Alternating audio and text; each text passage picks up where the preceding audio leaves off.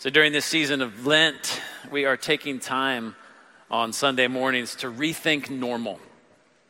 After a hard year of uncertainty, disruption, frustration, and sorrow, we're all eager to get on with life. But what do we want normal to look like? It would be a mistake for us to rush out of this long pandemic winter without taking stock, without stopping to ask what we learned about ourselves, the world we live in, and the God who made us. One of the things I've learned this past year is how much I dislike being told what to do. I guess I've always known this about myself, but it was especially hard to escape this fact over the last 12 months. I like to make my own decisions. I don't want to have to watch the news every Friday afternoon in order to find out where I'm allowed to go or who I'm allowed to see. But that has been our lot this year. Our independence and autonomy, they've been challenged, and it hasn't been all that fun. Could it be, however, that there's a lesson for us in the midst of this? As much as I hate to admit it, I think there is. And that lesson, it's a vital one about salvation and self-denial. Smack dab in the middle of Mark's gospel, Jesus throws down the gauntlet. In a sequence of 3 short scenes, he brings us face to face with who he is, what he's come to do, and what it means for those of us who want to follow him. So I've just read those scenes to you, and I want to do this morning. I want to look at them in sequence as we try to rethink normal and reconsider what it means for us to follow Jesus faithfully. So we begin with scene 1, the confession. Starts at verse 27. And Jesus went on with his disciples to the villages of Caesarea Philippi. Now that is odd. Caesarea Philippi was 25 miles north of the Sea of Galilee, which is where most of Jesus' ministry took place. Caesarea Philippi marked the northeast corner of the ancient boundaries of the land of Israel, but had been overtaken by the Romans. It was a bustling commercial area that lay along the trade routes into Syria, and it was known famously as a center of pagan worship. In other words, it was not likely to be all that hospitable to Jesus and his disciples. Nonetheless, that's where he takes them. And it's not clear why, but my sense is that he wanted to take them out of their normal context and away from their normal routines, away from familiar faces and places, in order to ask them to take a fresh look at him and at themselves. Well, the scene continues, and on the way he asked his disciples, "Who do people say that I am?" And they told him, "John the Baptist, and others say Elijah, and others one of the prophets." And he asked them, "But who do you say that I am?" Peter answered him, "You're the Christ." And he strictly charged them to tell no one about him. Now, there are plenty of opinions about Jesus at this time. Everyone had their own idea about who he was, a prophet, a mystic, a rabble-rouser. But Jesus wanted to know what the disciples had to say. Taking up the role of spokesman, Peter put it boldly on the table. "You are the Christ." Literally, Christ means anointed one. It's a kingly reference. And for the Jews, it meant the king, the one they'd been waiting for ever since David. The Christ was the king who would conquer their enemies, save God's people, and then rule over them in peace forever.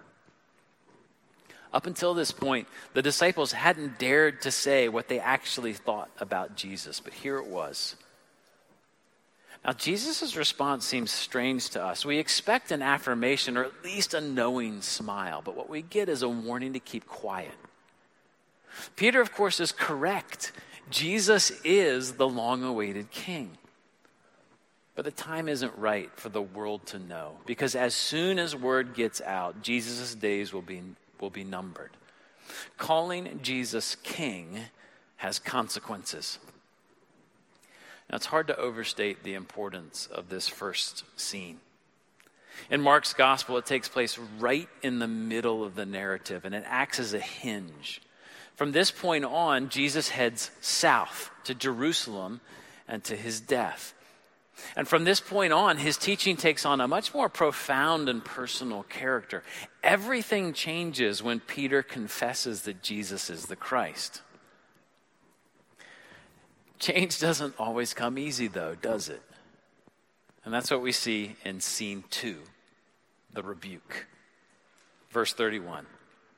And he began to teach them that the Son of Man must suffer many things and be rejected by the elders and the chief priests and the scribes and be killed, and after 3 days rise again. And he said this plainly. And Peter took him aside and began to rebuke him. But turning and seeing his disciples, he rebuked Peter and said, "Get behind me, Satan, for you are not setting your mind on the things of God, but on the things of man." That's hard for us to imagine how disorienting this moment must have been. When Peter called Jesus the Christ, that title brought with it a multitude of images and expectations: royal splendor, victory in battle, national vindication, triumph, abundance, joy, and ultimately peace. In one sentence, Jesus destroys all of this. The Christ will suffer. He'll be rejected by everyone who matters, and then he'll be killed. By the time Jesus said that he would rise from the dead, the disciples almost certainly weren't even listening. But once again, Peter takes up the role of spokesman, but this time he rebukes Jesus for what he said. So Peter has just called this man his king, but now he takes him by the arm, he pulls him aside, and he begins to admonish him. And that's because Peter wants to manage Jesus. Now, we all come to Jesus with expectations. Some of us want a therapist, someone to listen to us, understand us, and help us with our anxiety. Some of us want a rich uncle who will take care of us and reward us with good things. Some of us want a king who will reorder society according to our desires and protect our interests. How often, then, do we try to manage Jesus according to our expectations, to tell him what's best for him and for us? Peter demonstrates with painful clarity that it is possible to know exactly who Jesus is, to boldly proclaim your faith in him, and then to turn around and deny him by treating him as a consultant or merely as a friend instead of as our king. So what is Jesus' response to Peter and to us? It's a forceful rebuke. This scene, which began with Peter rebuking Jesus, ends with Jesus rebuking Peter. "Get behind me, Satan. You are not setting your mind on the things of God, but on the things of man." That is a stunning reversal. And here's the lesson in it for us. We all come to Jesus with expectations of who he is and what we want him to do for us. And when he fails to perform, we tell him where he's gone wrong and how we want him to change. At which point Jesus says to us, no, it's you who need to change. You need to rethink your priorities. You need to change your perspective. It's not enough to call Jesus king. We need to let him reign. In scene 1, the confession, Peter proudly stood above the other disciples. In scene 2, the rebuke, he was brought down to size, standing with the rest of us. Well, now we come to scene 3, the calling, in which Jesus turns Peter's rebuke into a teachable moment for everyone. So verse 34. And calling the crowd to him with his disciples, he said to them, "If anyone would come after me, let him deny himself and take up his cross and follow me. For whoever would save his life will lose it, but whoever loses his life for my sake and the gospel's will save it. For what does it profit a man to gain the whole world and forfeit his soul? For what can a man give in return for his soul? For whoever is ashamed of me and of my words in this adulterous and sinful generation, of him will the Son of Man also be ashamed when he comes in the glory of his Father with the holy angels." So up until this time, Jesus' public ministry, it's been full of healings, miracles, and calculated rebukes of the social and spiritual elite, something that most of Jesus' audience would have enjoyed immensely.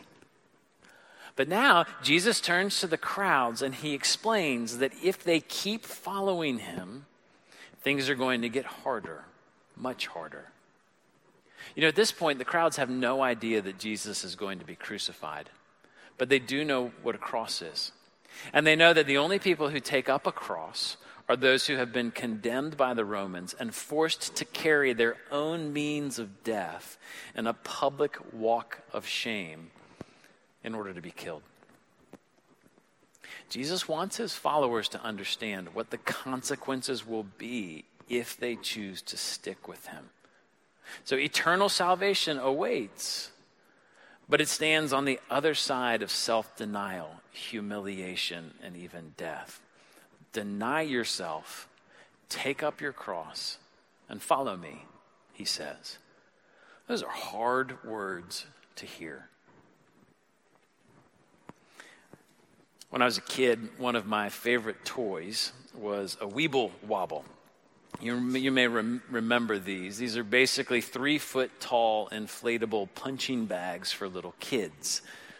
Now, Weeble Wobbles, they're curved on the bottom, and they're weighted down with sand at the center, so that every time you knock it down, it slowly springs back upright. This is great for kids, and it's also great for parents because it keeps them occupied forever. Now, most of us go through life like Weeble Wobbles.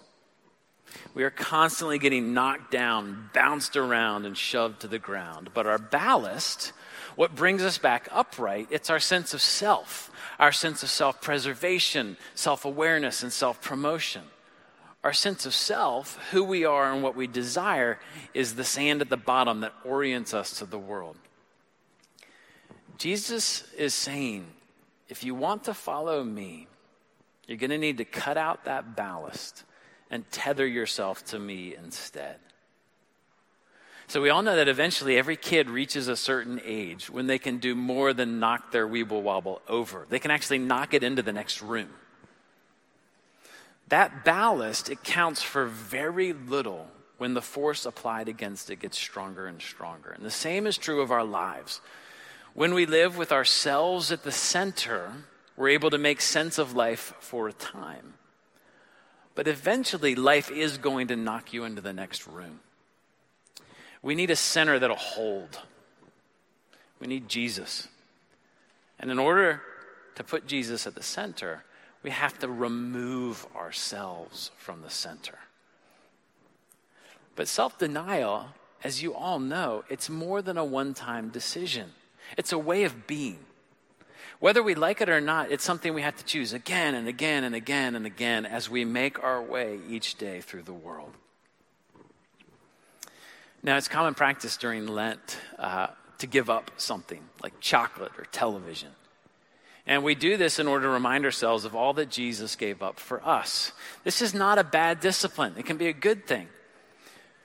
But I want you to know that there's more to self-denial than good self-discipline. And I think we sometimes confuse the two. Self-denial is less a form of self-discipline than it is a state of attention. I'm going to say that again. Self-denial is less a form of self-discipline than it is a state of attention. Let me try to show you what I mean with a somewhat simplistic example. So here's what might go through the mind of someone who is focused on self-discipline as they enter into the season of Lent. I wonder what I should give up for Lent this year. It's such a good thing to do. It always makes a difference.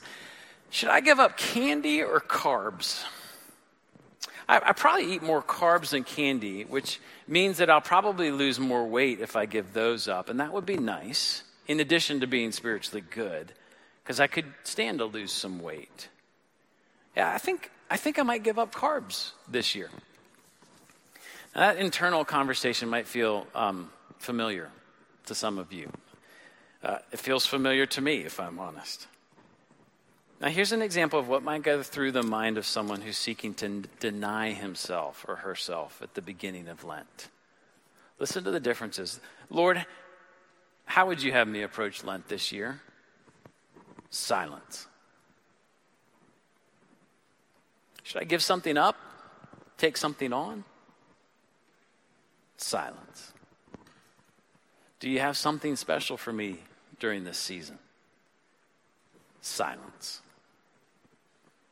Lord, I know I've been drinking more lately. It doesn't feel like a dangerous amount, but 2 glasses of wine is more than 1. I don't really want to admit it, but I'm concerned about why I'm drinking more often. Is this something you want for me to set down for a season? You see the difference? People who are self-disciplined, they are still very much in control of what they do. People who deny themselves are not. They cut out the ballast of self-interest, they tether themselves to Jesus, and they let him take control. And that is a lot riskier. It is scary to actually sit with open hands before the Lord of the universe and ask him to take control. But it is also a lot more rewarding. Throughout this past year, we've been asked to deny ourselves a host of basic freedoms and beloved activities. We have isolated, distanced, and masked. We have sacrificed in order to protect others. And it's been hard and it's been costly. But I think we need to see it not as an anomaly. We ought to view this year as a parable for what normal looks like for followers of Jesus. Following Jesus doesn't mean denying ourselves nice things on occasion. It means denying that ourselves are at the center. It means ceding the throne of our lives to the promised King of Israel. It means recognizing the persistent division in our own hearts as we call Jesus King one moment and then try to manage him the next. And it means walking behind him to the cross, regardless of the suffering and the shame. It means standing before him with open hands and heart, attentive to where he wants to lead us. Now, let me be clear. I will be thrilled when all of the limitations that have been forced on us this year are lifted. But I will be sorry if we fail to learn the lesson that sacrifice and self-denial are central to living out the gospel. Jesus took his disciples out to the edge of the promised land, where everything was unfamiliar, and he did it in order to jolt them awake. From that point on, he turned and made his way deliberately to Jerusalem, where suffering, death, and ultimate triumph awaited. I would love for this past year to have the same effect on us. I would love it if the hardship, frustration, and suffering of this pandemic shook us free of our self-centeredness and caused us to get serious about following Jesus, denying ourselves, taking up our crosses, and then joining him in glory everlasting. I want to end with a story about a friend who exemplifies this shift. About a decade ago, she chose to take Jesus at his word, to deny herself, and then to follow him wherever he led. So Lynn was 2 years ahead of me at the University of Virginia. She was one of my older sisters, good friends, and she was the kind of girl that everyone wanted to be around. She was funny, she was attractive, and she was willing to talk to slightly awkward younger brothers. After college, Lynn completed a physician's assistant program at Emory University, and she entered the workforce, eventually specializing in emergency orthopedic medicine. She was doing important work, and she was making a real difference in people's lives. But the Lord had more for her, and she wanted it. So in 2010, Lynn accepted an invitation to join a medical missions team in Haiti after the devastating earthquake that year. And that trip changed her life. Thrown into the midst of chaos and crisis, she found that she thrived. And over the next 10 years, she would join Samaritan's Purse on 5 more medical missions to regions in crisis.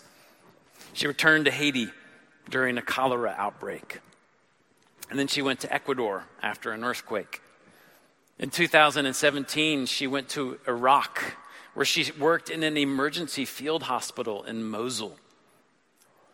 surrounded by 6-foot thick blast walls and the constant sound of machine gun fire. Lynn assisted in surgeries, and she cared for men and women and children. When she was asked in an interview if this deployment was frightening, she replied with a resounding yes. 2 years later, she headed to the Democratic Republic of Congo to care for people in the midst of an Ebola outbreak.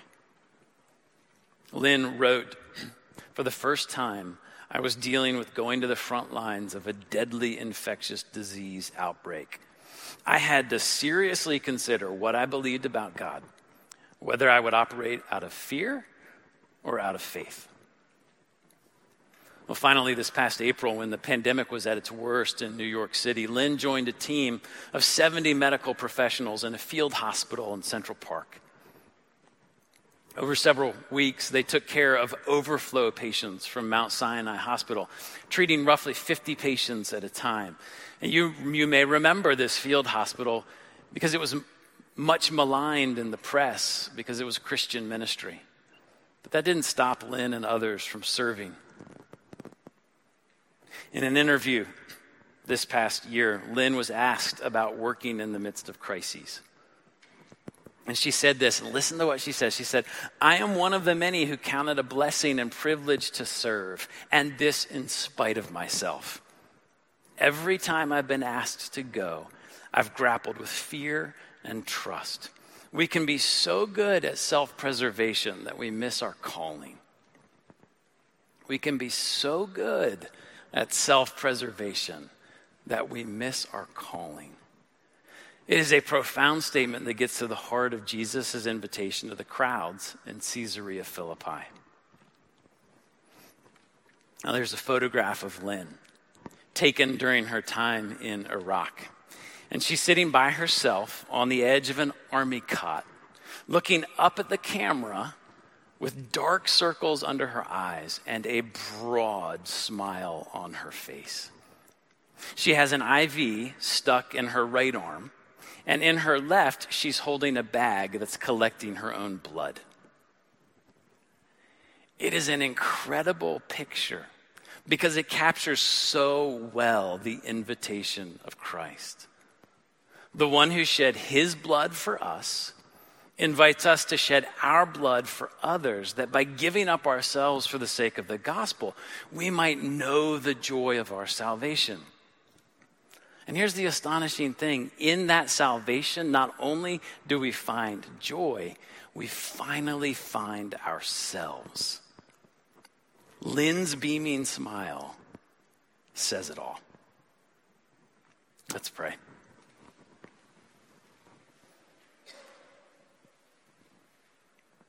Lord God, thank you for this image of a woman taking her own blood and setting it aside for others that they might live.